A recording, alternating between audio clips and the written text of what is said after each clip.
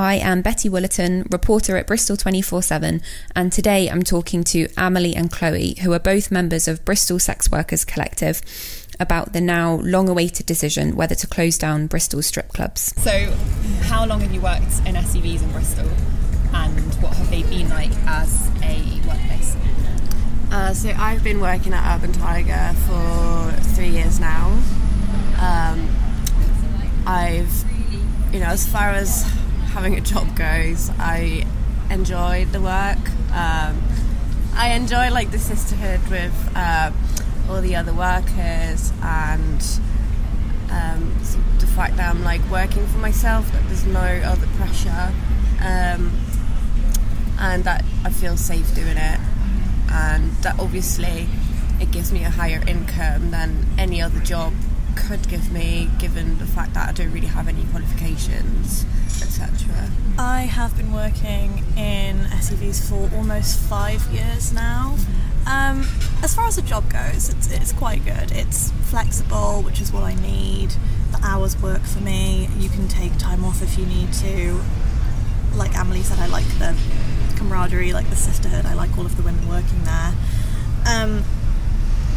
It's good health-wise for me because I can take the time off and because I can cancel shifts if I need to, which I end up needing to do relatively often. In terms of income, it's quite varied. You can make a lot or you can make not very much. So if you do make a lot, that gives you a little savings nest to take more time off again if you need to. And what has it felt like for you to have your career possibly in jeopardy, over the last 15 months, I think it is? It's been really terrifying because the whole process started during lockdown. We'd already been out of work for a year and a half. And then it was really hard mentally.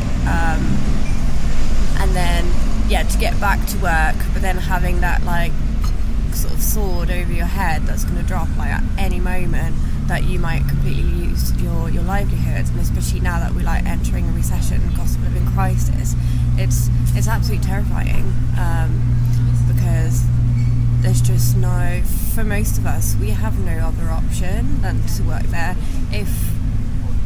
in that industry if we want to have a good quality of life, or even some people have physical or mental disabilities, so they have no other choice either, or other responsibilities. So it's terrifying, the fact that we've not been consulted, or that we've had to force them to consider the impact it's going to have on our lives. It just feels really unjust, and I think it's saying that they're doing it in the name of feminism and for women, but when most of us are women and we've been completely left out of the conversation, is frustrating. Also, until recently, we didn't even have a date or any kind of time frame for when we could expect the results, so we were just waking up every day not knowing if it was the day, not knowing how long it would take, and the pressure that puts on you mentally is quite bad. People are trying to move on with their lives, people are trying to plan their futures, and they can't because they don't know if they're going to wake up one morning and find out that they haven't got a job anymore. So now we know that a date has been set for the decision, so it's the 28th of July. Now that you know what will happen to SEVs in Bristol, how are you feeling? I think we're still feeling pretty nervous. We don't know which way it's going to go. The consultation results still haven't been published, so we also don't know what it's going to be like. I'd like to say, I think it's going to be positive, personally. That's my opinion. I mean, we'll see. Don't have a crystal ball. But yeah, I'm hoping it will be. But because of everything we faced this year, there's a massive distrust for us within, the council and, the authorities, that we don't even trust that they listen to the public, and that they won't just do whatever they want for whatever political gain they want to make. Yeah, I was just about to say that. The level of distrust is so high, especially because we've just come off the back of another consultation that was like in 2019. You really don't know what their actual motives are. It seems like even if the public came out overwhelmingly in favour of us, the council would maybe not even say that. So how are you feeling now you know that the 28th of July is when the decision will be made? It's actually made my anxiety go up quite a bit now that we have an actual date. Been having like quite a few more panic attacks lately, just randomly, which is not particularly fun. But I don't want to jinx anything, but I am hopeful, and it will be nice to have this over with. It'll be nice to hopefully relax afterwards. But I trust that even if it isn't the outcome that I like, the union will do their best to try and counteract that and do their best to look after us, because it's not going to be the council. A lot of workers in SEVs have been like really vocal throughout this whole process. How is it? What's that experience been like for you to speak about all of these issues that affect you so personally, to so many people and in a lot of detail? How have you found that? I think it can be difficult, putting yourself out there with your face out there. It's quite stressful, so you're putting your safety in jeopardy. Obviously, some of us have done it because we do feel like we're maybe in a more privileged position where we can do it, and it might not be as risky as it could be for some other people. But I think it is necessary. I think people need to put a face to the lives they're going to affect, and I think we have managed to do that. I think a lot of people are now realising, they're not just strippers that they're not just the other, they're actually like people. And a lot of people that have been interacting with us online and in the press, somewhere we bumped into them in the street, and that I think it just makes the public realise that we are like normal people who also lead normal lives outside of dancing, because at the end of the day it is an uncommon job, but it is still just a job. It doesn't define me as a person. It is just what I do to earn money. It reminds me of what Stacey Clare said. We're very objectified as a group, but not in the way that you'd think. We're just not thought about as people. We're thought about as abstract concepts, or implants around a pole, as someone I won't name said. It's nice to actually express to people that we are just normal people and not whatever stereotype or caricature they think. So obviously there's some really strong opinions on every side of this debate. Would you be able to just go through why you hope that sexual entertainment venues will stay open and be able to stay open in the future in Bristol? I think it's a matter of bodily autonomy, respecting people's choices and what they want to do with their bodies and lives, but it's about people's safety. I mean, as I was saying, we're entering a recession and cost of living crisis. We're still going to need to make money, and if you make that harder for us, we're just not going to exit the industry. Some people might have to go into more dangerous part of the industry, we'll have to turn to agencies where it's going to be really difficult to assert our rights, where as unionised workers we're going to have to start the unionising process from the ground up again, which is going to take years, and we'll have to perform in hotels, Airbnbs, private properties, where we won't have the level of security we have now with CCTVs and security staff. So it is terrifying, and I think instead of people just being stuck at the disgust they have for our job, they should be more revolted at the ideas that some people have to do those kind of jobs to afford a decent life, and that's what people should be mad about. But that's not going to solve that deeper problem just by criminalising our industry. Like, on the other side of the argument, I guess, people have come out to say that these workplaces are a place where objectification of women happens, gender-based violence happens. How would you respond to those arguments? Well, once again, if you want to make a workplace safer, you don't push it underground, you don't criminalise it. Those workplaces, the industry isn't equal. There are some places where there are terrible working conditions, but once again, how do you improve working conditions for workers? You unionise them, you support those unions. You don't just push it further underground where the unions won't be able to do anything, where there'll be no level of regulation, nothing, no safety, no justice for those workers. And in terms of gender-based violence, we're not where people should be looking. I think we've all seen by now the cumulative impact assessment, looking at like PRISM, the O2 Academy, OMG as like really high levels of gender-based violence, sexual assault. That is where the attention should be placed. Yeah, and I think just once again, like, we still haven't seen any tangible proof or like direct link between gender-based violence and presence of SCVs. I think what a lot of people have tried to do is show something that might be only correlation as a causation, and I think it's really important to see the difference. If SCVs were to close down in Bristol, what kind of message do you think that sends to workers and to women as well? It definitely takes the onus off of men if you're going to say, no, it's your fault for being dressed that way and acting that way. You're the one that's inciting these things, and not men.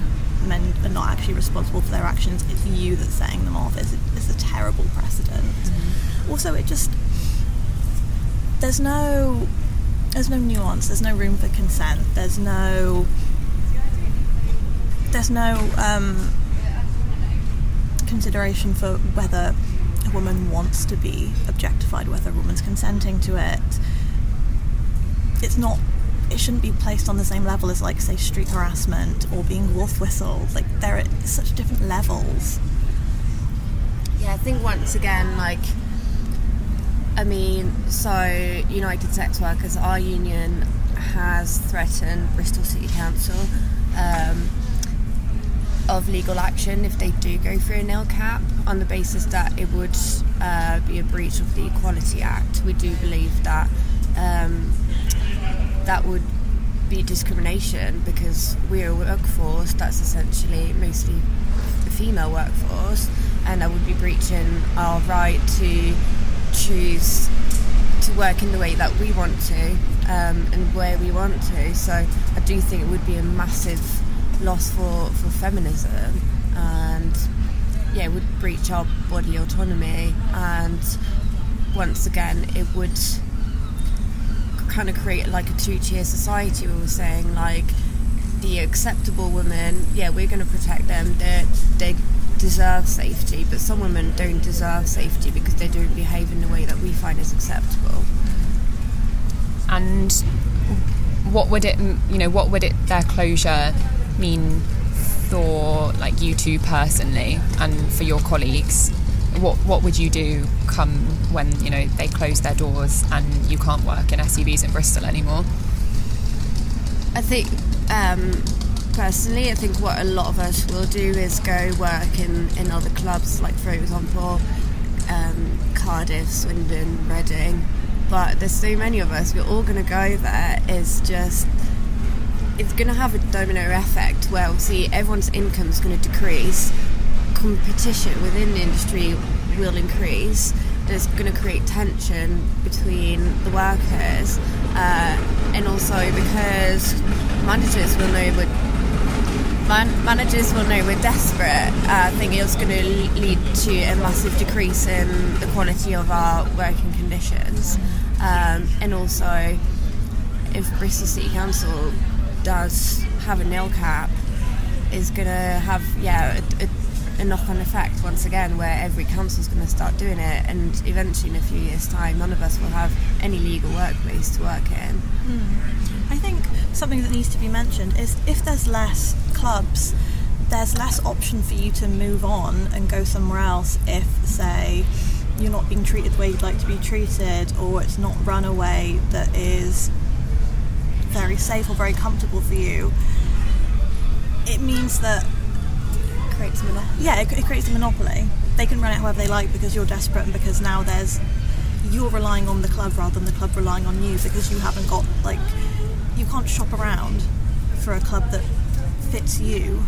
How are your colleagues feeling about it? I think they're really stressed, obviously because we've been really involved in the campaigning. Every time I work I get dancers coming up to me and be like, what do you think's going to happen? Have you heard anything? And I'm like, I don't know. I don't have a crystal ball. I can't see the future.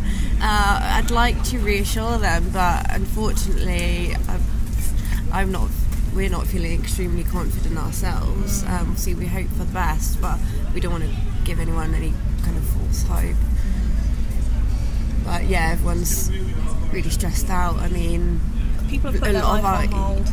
A lot of our colleagues have children, are single mums, have disabilities, are carers, and these people don't know, in a year's time if the clubs have to close, they don't know how they're going to go on. So there's been a recent crowdfunder led by United Sex Workers, and they have just reached their target, I believe. Do you mind just going through what the crowdfunder's for and what reaching this target means for Edinburgh SEVs and then wider SEVs as well?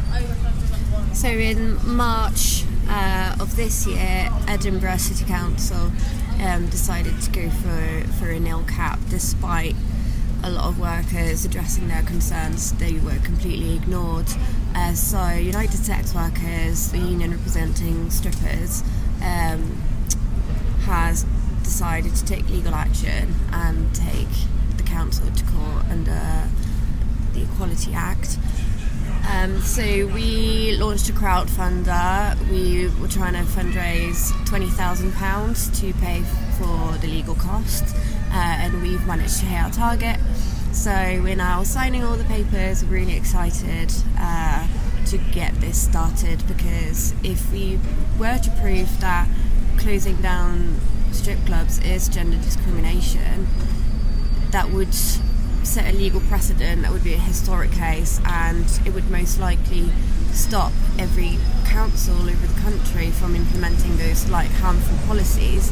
And that would also mean that long term it would help us organise our workplaces without the threat of them closing down eventually. So that would be a win for workers' rights as a whole.